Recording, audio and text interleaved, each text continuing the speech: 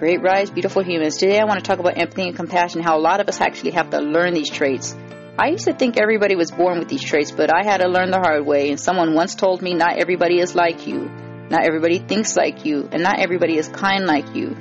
And that was a hard blow because I usually see the better part in people. And it's sad, but it's true. Not everybody is like you if you are of love and always giving and have empathy and compassion for the world.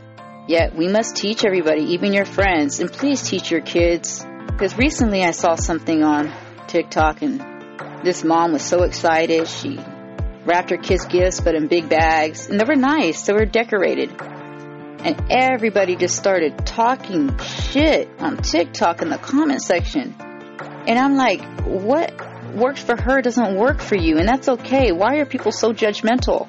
What if people have some kind of disability and they can't unwrap all those gifts, so they just need one big one?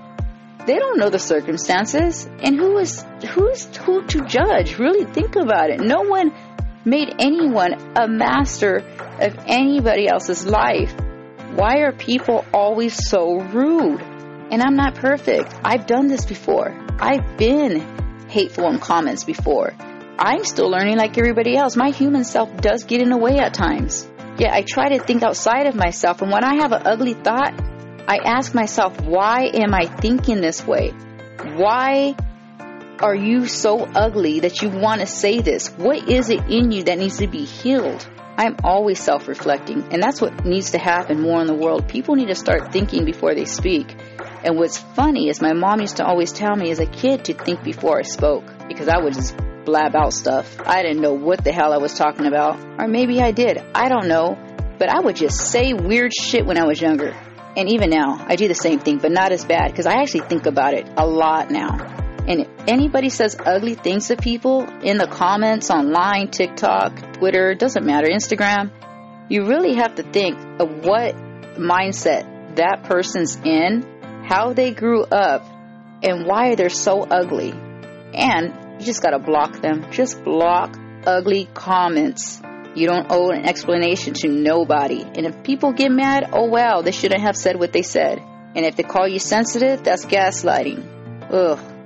And I'm talking about this because right now, a lot of people are going through dark night of the soul, spiritual awakening, and they're very sensitive. A lot of people are being triggered over and over again, and they need to heal. Yet, you can help out by being kind to somebody.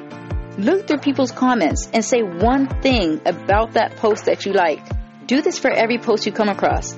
Anything you find negative with a post, and if it's not hurting anybody, say something positive about it. Because I know there's a lot of pedo stuff flying around, and a lot of people have their own thoughts about that, and I do too, which is disgusting. I don't agree with pedo shit and everything like that.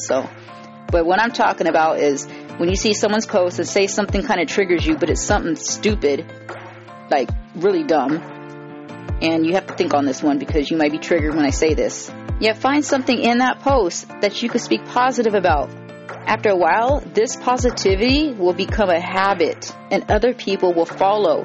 It's like a domino effect. Everybody in the world follows each other. There's hardly any leaders in this world, and we need you to be a leader, to spread kindness, to be optimistic and open-minded, to have love and compassion for everybody, including yourself, and patience. Because there's a lot of people out there who are posting, who have so much going in their life. What if your one negative comment makes them take their life? What if it's you that triggers that person to decide to do what they always thought about? And what if it's you who says something kind that can save that person's life because they've been thinking about that negative thing, but your positivity brought them back into love? You could be on either side of the spectrum, love or hate. You need to choose. If you are full of love, you need to spread that love. And if you're full of hate, you need to ask yourself where that hate is coming from and why you are the way you are. Start journaling. Ask why you do what you do. I have compassion and love for you because I've been there. I've been the angry person. So be kind to yourself and everybody else. You don't know what they're going through, and you could be their tipping point. I want to say this to everybody. Thank you, and have a beautiful human experience. Have a beautiful day.